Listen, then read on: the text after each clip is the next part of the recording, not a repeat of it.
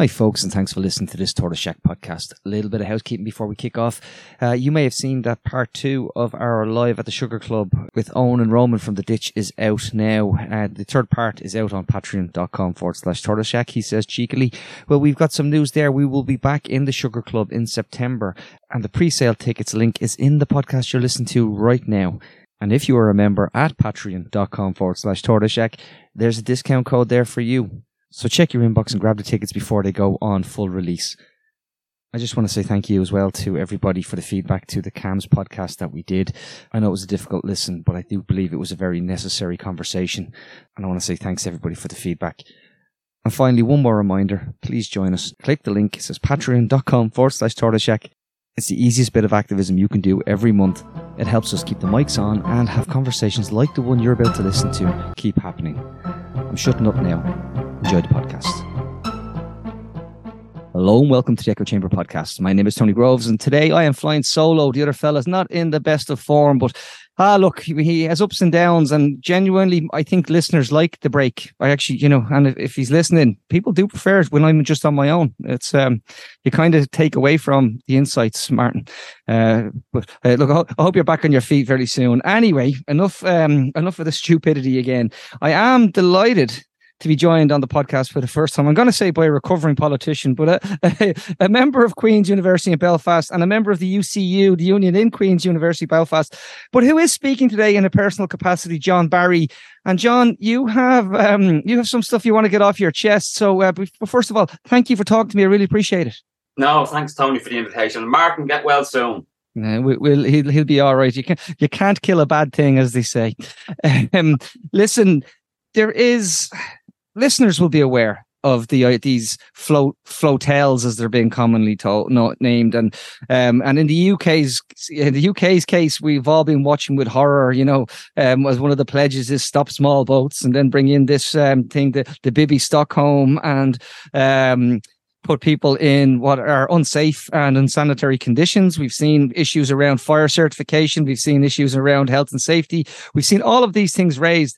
It's an inhumane system, but we also know that what they sometimes they refer to that as a push factor to keep people from coming, but it'll just make their lives absolutely miserable.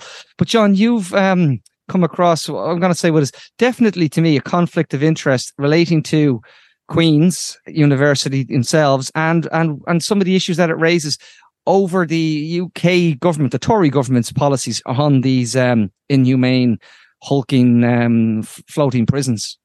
Yeah, no, essentially what's happened is that the university has outsourced, as most universities do, who organises the travel and so on for staff. And this has now gone to a company called CTM, Corporate Travel Management, a Brisbane, Australian-based company. And they've been just awarded, I think it was in February, by the British government, a £1.6 billion contract to manage this inhumane asylum regime, the hostile environment, I think, that Theresa May, when she was Home Secretary, promised, including the Bibi Stockholm and so on.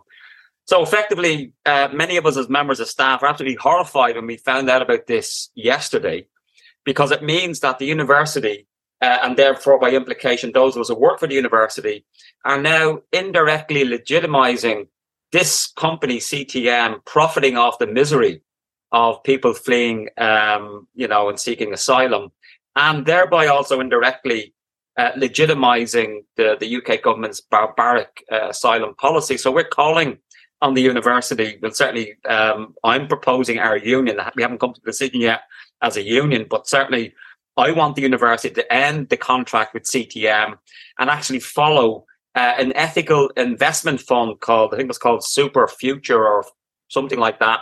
It had $700,000 invested in CTM, and when it found out that CTM was involved in the detention housing policy, it has pulled out that investment. And I think the university, we need to hold ourselves to a similar high ethical standard.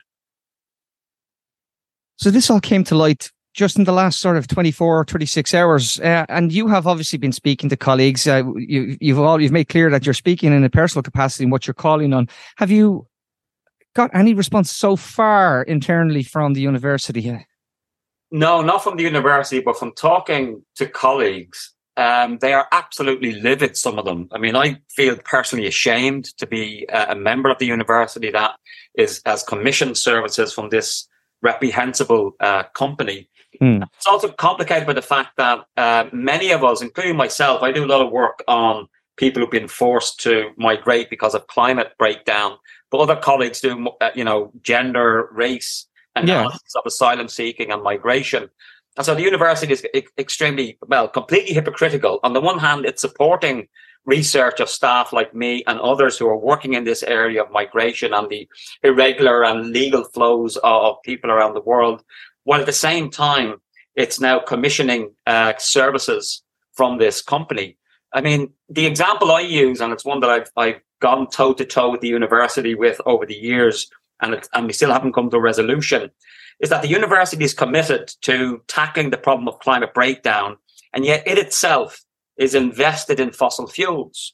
So for me, there's the same hypocrisy, conflict of interest here. The university cannot coherently or credibly support those who are looking at human rights and the legal and cultural and political issues of migration and asylum seeking, while at the same time acting in this way by commissioning services from this company. Just to broaden that out, though, as well, you mentioned, 1.6 billion is a massive amount of money that is being paid by the British government, the British state, to a company to outsource cruelty, let's be honest. And this company, you said they're an Australian company. They have a background in working in these ways in Australia.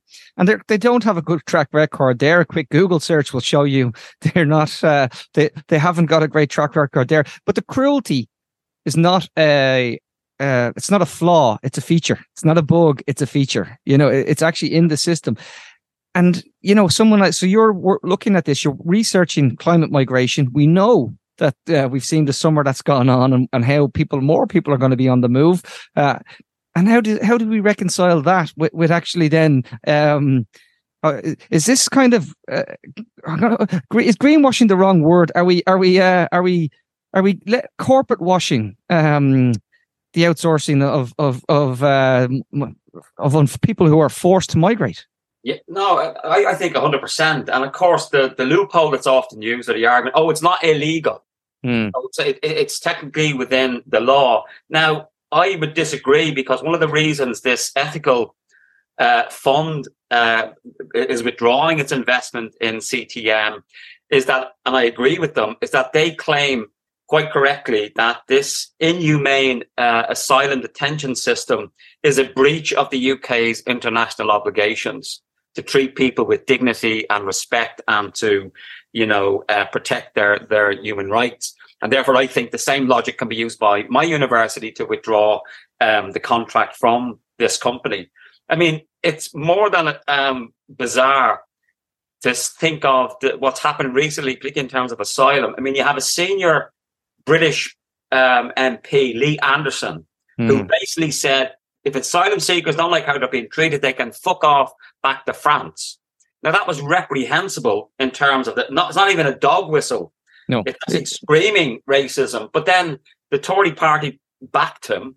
Now, we as a university are going to be associated with that hostile environment, because this company is now an inextricable part of the British state system that is presiding over this inhumane treatment of other human beings. And I just think it's unsustainable for the university to maintain this contract with this company. Well, put it to you this way. One of the headlines that and if Queens want to understand why you're so upset, one of the headlines about the current Tory government and their outbursts against migration and refugees led one writer to say even Thatcher's government were above the hateful, toxic rhetoric now favoured by this government. And that is not untrue.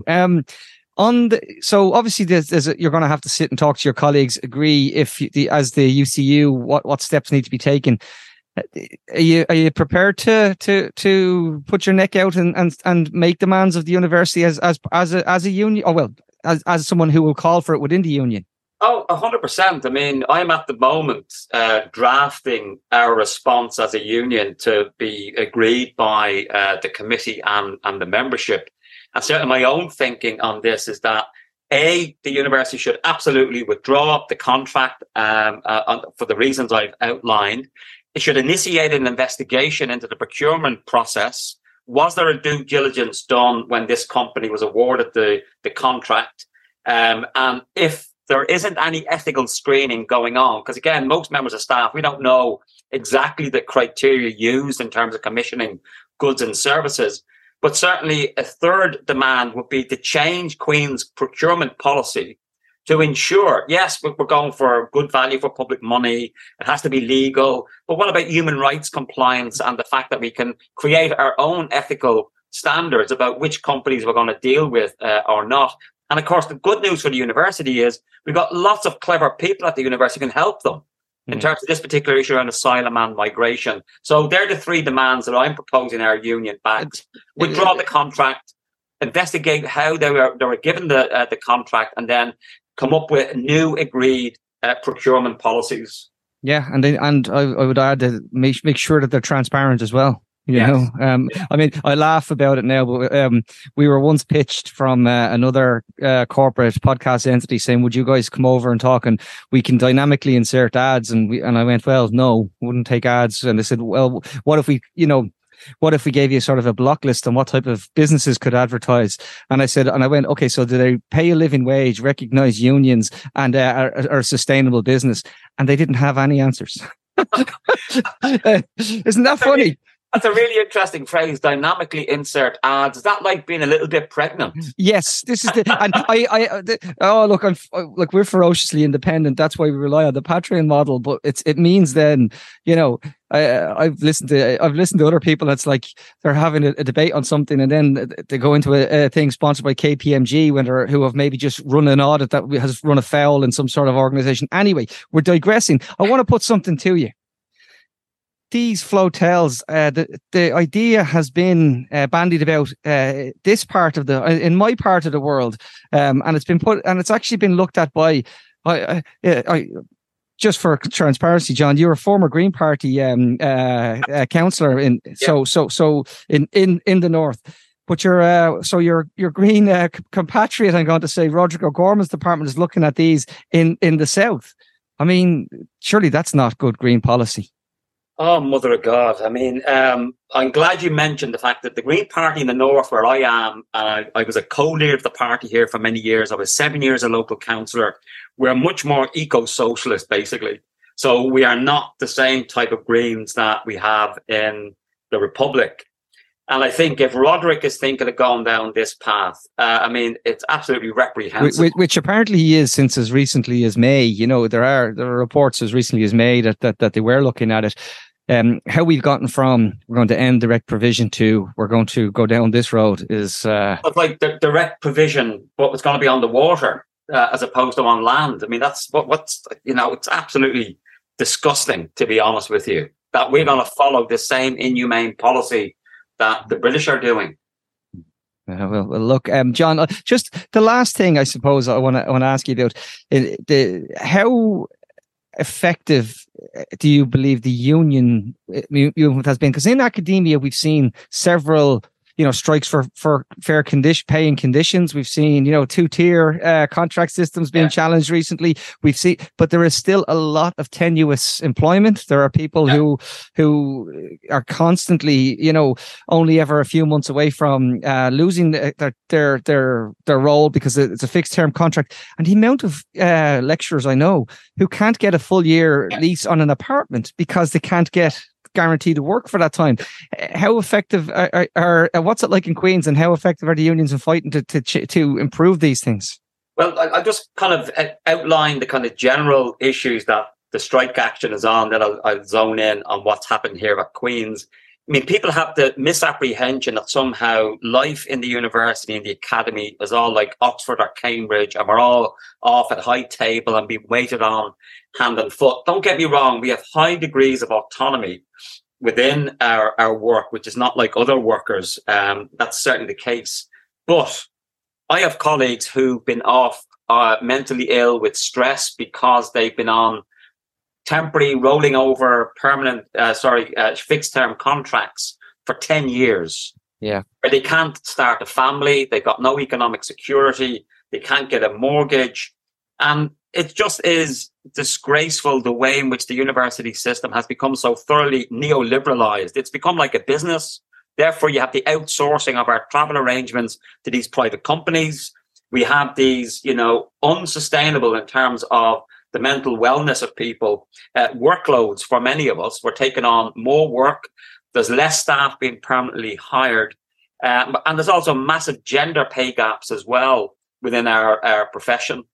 Here at Queen's, we have won a local victory, though.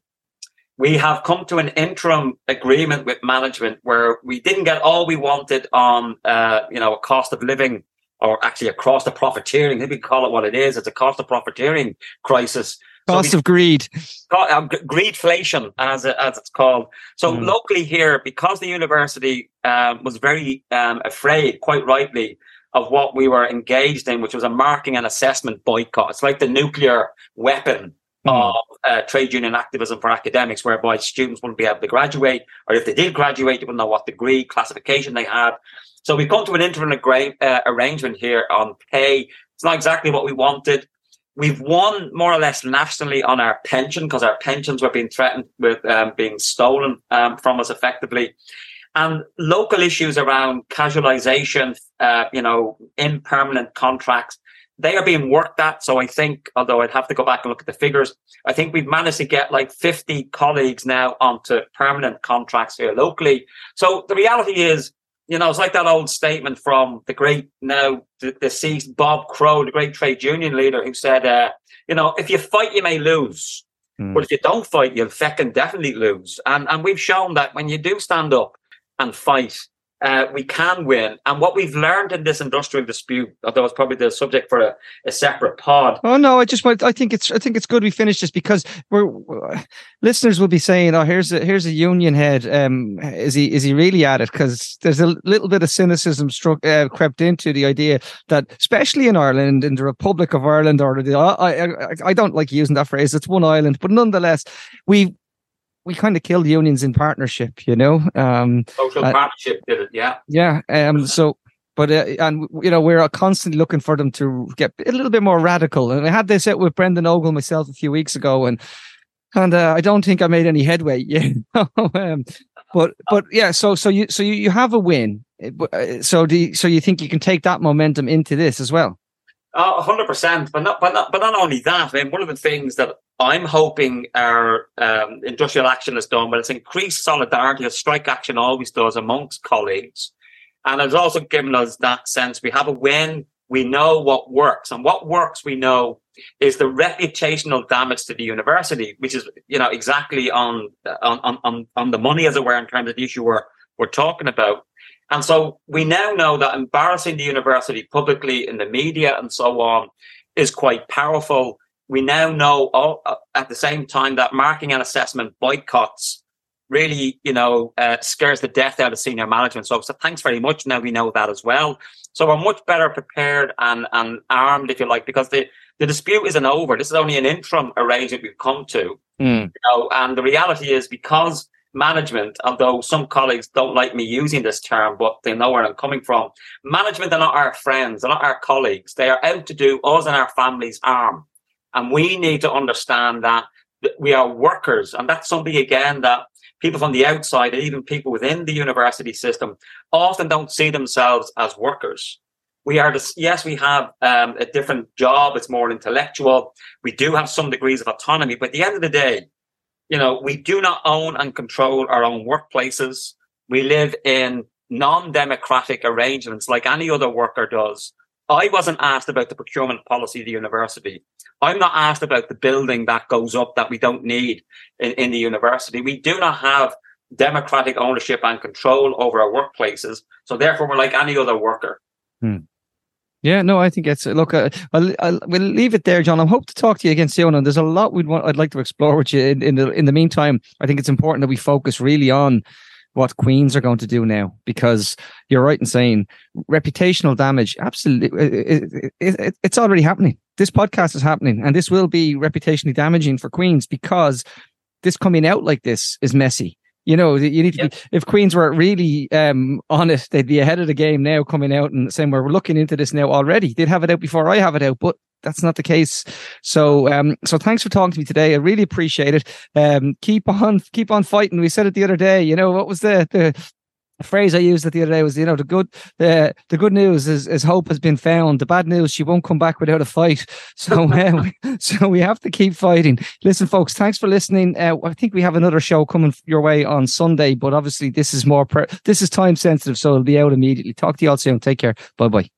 Tony and Martin, Martin and Tony, speaking to interesting people only. It's the Echo Chamber podcast. Subscribe now on Patreon.